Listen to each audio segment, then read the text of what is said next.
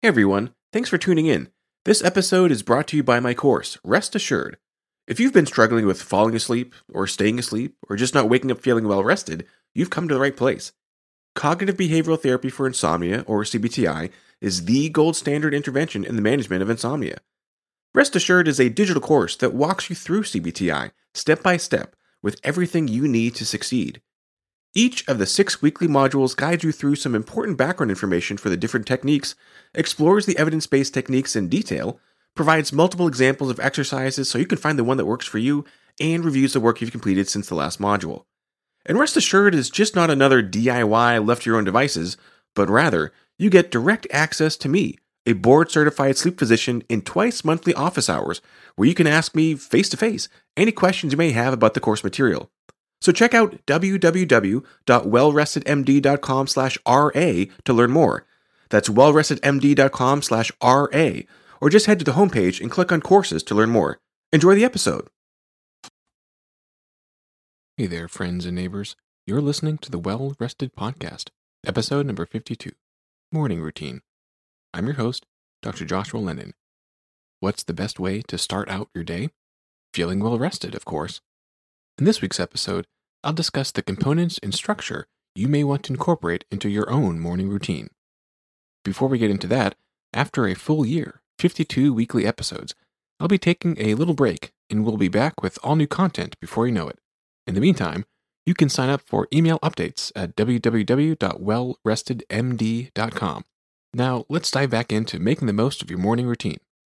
Last week, I said that sleep habits for a good night's rest don't start at bedtime, but as soon as you wake up in the mornings. And it's true. To rest well at night, start your day out right.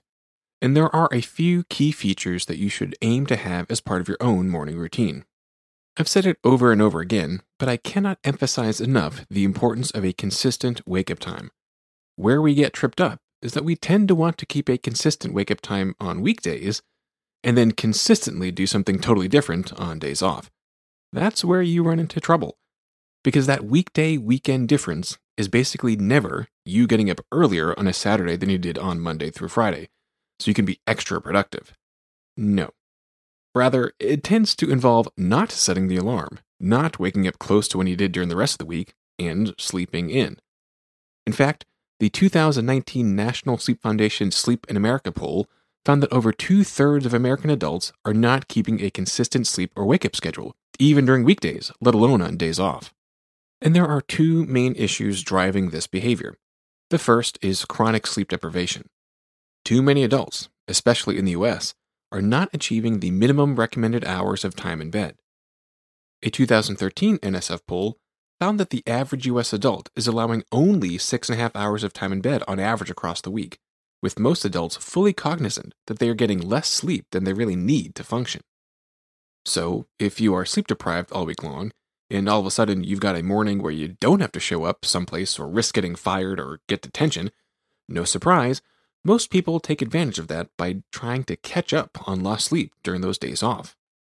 Unfortunately, measured in any of several different ways, sleep debt cannot be paid back, meaning that if you got just 15 minutes less of sleep during the week and slept in an extra 75 minutes on your day off, you cannot erase the impact of that accrued sleep loss. The other issue driving inconsistent wake-up times is inconsistent sleep times. Most importantly, later bedtimes on Friday and Saturday nights. These are popular date nights for food, drink, movies, parties, etc. And the later you get to bed in the first place, the less opportunity you'd have for sleep if you got up at the same time as the weekday mornings. So even if trying to maintain the same duration of sleep across the week, having a shifted later bedtime dictates a shifted later wake-up time. And as we've discussed repeatedly, especially in episode 22, having a delayed sleep onset and offset causes problems, from performance, cognition, emotional well-being, metabolic dysfunction, and of course, trouble sleeping. But trying to cheat only on the weekends with a delay, and trying to be a straight true to the rest of the week, is actually even worse than being just delayed all the time. And it's obviously not the math, that 2/7 is somehow more than 7/7, but rather, it is the inconsistency that is the problem. The incongruent clues and signals you send to your body. It's super confusing for your biology. So the number one most important morning routine habit is to get up at the same time 7 days a week. Last week, we discussed some ways to accomplish this awakening. The more consistent you are with getting up at the same time, especially when you're achieving an adequate duration of sleep each night, putting you in the minority, then you may find yourself naturally waking at the same time every morning. Congratulations. But most of us need something extra to help us achieve that consistent daily wake-up time. There are smart alarms that utilize sleep tracking to wake you at the least problematic time within a given window. I've used one myself, and I can attest that while it is far from perfect, that at least most of the time when the alarm triggered, it woke me from non-rapid eye movement sleep, woke me gently and effectively. The device involved an external sensor that Bluetoothed to my phone and used my phone's processing and speakers. So there were times the Bluetooth connection failed and the alarm never triggered. The bigger issue for me, though, was that my sleep cycles didn't line up exactly with my wife's, so the opportune time to wake me was often the most inopportune time to wake her. Other alarms can mimic sunrise, casting gentle rays of light progressing to a full sun's worth of bright light. What I currently use is a wrist-worn device that vibrates to wake me silently, so as not to disturb my wife. The next great thing to do soon after leaving the bed is to start some movement. In those first moments of wiping the sand from your eyes, an easy and helpful method is some good old-fashioned stretching. It can be a formal routine like a yoga flow, or just 10 seconds at a time of yawn-generated stretch. Just like your car needs a little warm-up time after sitting idle all night before the defroster can melt that windshield snow, or your computer needs some time to boot up after sleep mode or being turned off, your body has been relatively idle all night and needs a bit of time to boot up, to warm up, and nothing gets the juices flowing like movement. The other important movement to incorporate into your morning routine besides stretching would be exercise. And while exercise comes in more flavors than you can count, with benefits to each, the most likely form to provide the best and most widespread benefit would be any activity that gets your heart rate up, especially in the 50 to 85% of maximal heart rate range. Recall from episode 6 that this is the method, your heart rate, that the American Heart Association uses to classify moderate and vigorous activity. That cutoff changes depending on your age with a simple formula. Your recommended maximal heart rate is the number 220 minus your age in years. So for a 20-year-old, max heart rate would be 220 minus 20, or 200 beats per minute. For a 70-year-old, max heart rate would be 220 minus 70, or 150 beats per minute. Once you know your age-based max heart rate recommendation, it is easy to figure out what range of heart rate gives you moderate versus vigorous activity. Most calculators will use 50 to 70% of max heart rate as the range for moderate activity, and 70 to 85% of max heart rate as the range for vigorous activity.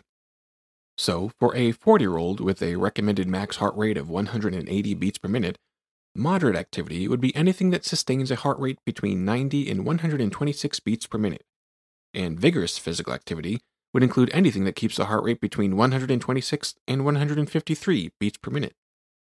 So while gentle exercise like yoga or Tai Chi, which is absolutely awesome for your health, but less likely to get a 40-year-old's heart rate above 90 beats per minute for long, they are less likely to carry that extra punch of death-defying benefit.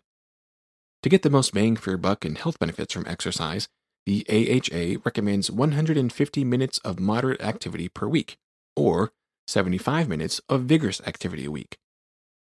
And that's probably more easily achieved in small daily chunks of 20 to 25 minutes at a time, versus a 2.5-hour sweatathon. So after waking at the same time, getting a little stretching and hydration in, it's a great time to kick your heart rate up to moderate or vigorous levels. Running, jogging, walking, swimming, rowing, elliptical, cycling, whatever gets your heart rate up shortly after waking is a great time to fit that in. Right after exercising your body is a great time to exercise your mind. During that cool-down time is a wonderful opportunity for some cognitive emotional training. This may take the very practical form of writing out your to-do list for the upcoming day and week. Writing out again on a daily basis what your weekly tasks are helps to reinforce their importance and lessen the chance of forgetting to check them off. This time could also be used to write out values and value-based action. For instance, if one of your core values is friendship and close social connection, You can use this time to figure out how to incorporate that into your day. What have you done or will you do to embody that value of social connection? You may do so by finding opportunities to weave these value-based actions into everyday tasks, or by making a special point to engage exclusively in a value-based activity, like calling to check up on a neighbor or arranging a casual lunch date with a close friend. Or you may use this cool-down time after physical exertion to exercise your mental muscle in developing a different skill. For instance, the cool-down period after exercise is a prime opportunity to engage in mindful attention. Sweat, your elevated body temperature, your still pounding heart, and catching your breath each provide a salient experience to focus on in the development of mindful attention and body awareness, or interoception. It's a great time to exercise your gratitude muscle, to take just a few seconds or minutes to write out what you are thankful for in that very moment, or in general, as discussed further in episode 17. You could also use these few minutes of cool-down time after physical exertion to flex your compassion, or self-compassion, as discussed in episode 29. This involves the repetition of any variation of a simple phrase, such as, "May I be safe, may I be healthy, and may I live with ease." So, after waking at that consistent time, stretching and exercising body and mind, the next important morning routine to include is breakfast, the most important meal of the day. We first discussed nutrition as part of the wellness recipe back in episode 8. And we've discussed on a few occasions how sleep can affect metabolism and dietary choices. However, it is a two-way relationship, even if sleep holds the stronger influence between the two. For instance, a study presented in 2020 looked at the National Health and Nutrition Examination Survey of over 5,000 respondents, including their self-reported sleep, daytime sleepiness, and daily food diaries. They found that adults who consumed more protein and fiber slept longer and experienced less fatigue and sleepiness. And individuals who consumed more carbs in general, and more sugar specifically, were more likely to experience either too short sleep duration or excessive sleep, as well as increased daytime fatigue and severe sleep disturbance. So at least on the macronutrient level, a breakfast heavy on protein and light on carbs and sugars is not only healthier in general, but also improves your chances of sleeping better and waking better. A 2021 study of over 100 women in their third trimester found that lower meal frequency, primarily due to skipping breakfast, was a significant predictor of poor sleep quality. A 2018 randomized crossover trial found that compared to skipping breakfast, actually eating at breakfast was associated with improved sleep quality and a shorter time to fall asleep. A 2017 study involving over 50,000 people in the Journal of Nutrition found that people who ate breakfast were more likely to lose weight compared to those who skipped breakfast. And compared to breakfast eaters who consumed their largest meal of the day at dinner, those who consumed their largest meal of the day at breakfast were even more likely to lose weight. A 2018 review found specifically that breakfast with at least 30 grams of protein and at least 350 calories, and provided as solid foods and not beverages, that they were the most likely to improve appetite, improve satiation, and improve energy expenditure over the rest of the day. And a 2020 meta-analysis of 14 other studies found that while the impact was small, there is a statistically significant improvement in subjective sleep quality from taking probiotics.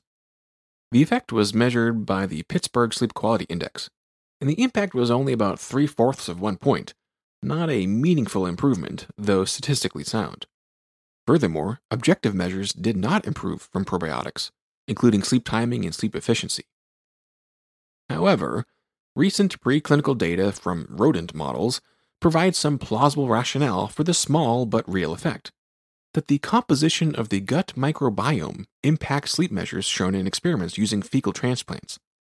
It stands to reason, therefore, that helping to promote a healthier, more diverse microbiome, the intended purpose of probiotics, may actually improve sleep quality, though the exact species, concentration, and duration of treatment are yet to be worked out. So a breakfast that includes proteins and probiotics like yogurt may improve your sleep quality. And if that meal has at least 30 grams of protein and at least 350 calories, and is solid food and not a beverage, all the better.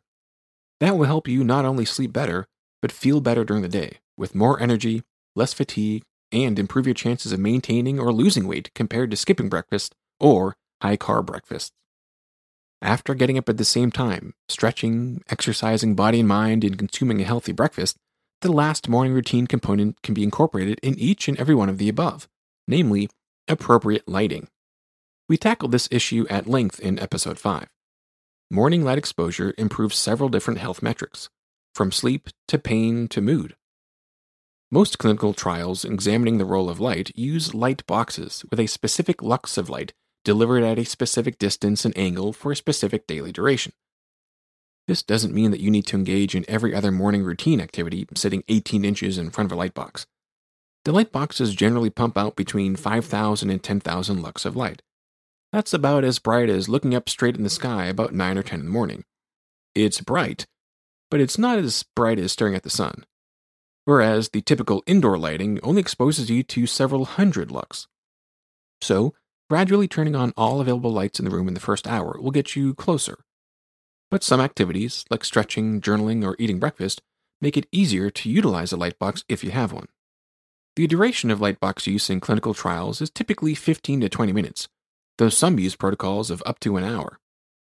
But if you're going to sit down for your coffee and breakfast, that duration of time is about the same as what you'll need for max benefit from bright light exposure. Getting the morning dose of bright light reduces stress levels, improves alertness across the rest of the day, improves mood and significantly reduces depression and symptoms of PTSD, improves chronic pain, and of course, bright light in the morning improves sleep quality and sleep timing. And if you invest a few bucks in a light box emitting 5 to 10,000 lux of bright light and use it for at least 15 minutes a day, you too are likely to experience these great results. So to summarize, a morning routine is a great way to integrate some well-needed structure to your day. And the sleep habits that promote and maintain excellent nights of sleep start with your morning routine. From waking up well-rested, feeling awake and alert all day, free from fatigue, with better quality of life, to being able to fall asleep easily, quickly, with high-quality sleep that night, it all begins with your morning routine. There are several key components that will help you elevate your morning routine to well-rested status. None of these should come as a surprise to longtime listeners, or even if you just turned in last week. The foundation for a sleep-friendly morning routine lies in your wake-up time. And while a later wake-up time can be problematic, the most important factor here is consistency, maintaining the same wake-up time during weekdays and weekends. Next, get moving. A little stretching goes a long way, but more importantly, movement and physical activity that gets your heart rate up. Specifically, a heart rate between 50 and 85% of your max recommended heart rate, which is determined by your age. After exercising your body, such as during your cool down, it's a wonderful opportunity to exercise your mind. It may be something practical like writing out your daily and weekly to-do lists to reinforce what's important. This may involve taking a few minutes to write out 1, 3, or 5 things that you're thankful for. It may involve exercises in mindfulness or compassion. Next, following your physical and mental workouts, it's time to dine. Breakfast, it turns out, really is the most important meal of the day. Eating breakfast increases the likelihood you'll achieve an adequate amount of sleep at night. It increases the chance you'll have better quality sleep. And breakfast that's high in protein and fats and lower in carbs and sugar is also independently associated with better daytime energy, lower fatigue, and better quality sleep at night. And at any point as part of your morning routine, you can add another key ingredient, which is bright morning light. So, during physical activity, during your mental work, while eating high-quality breakfast, giving yourself the gift of bright light, especially in that 5,000 to 10,000 lux range of brightness for at least 15 minutes, will not only increase your energy and alertness across the day, boost your mood, but significantly improve your sleep that night as well. If you'd like to see an example of morning habits like these and more, check out wellrestedmd.com/day, where you can get a special download, a totally free cheat sheet. In this Day of the Life of the Well-Rested download, you'll find examples and timing of these morning as well as evening routines, the evidence-based best practices for wakeful days and restful nights. So head over to www.wellrestedmd.com/day to see these morning routine best practices in action. Be sure to hit subscribe in your favorite podcast player to get all the latest episodes. Leave us a review, and head over to wellrestedmd.com for more information, including the option to sign up for email updates. Thanks for listening.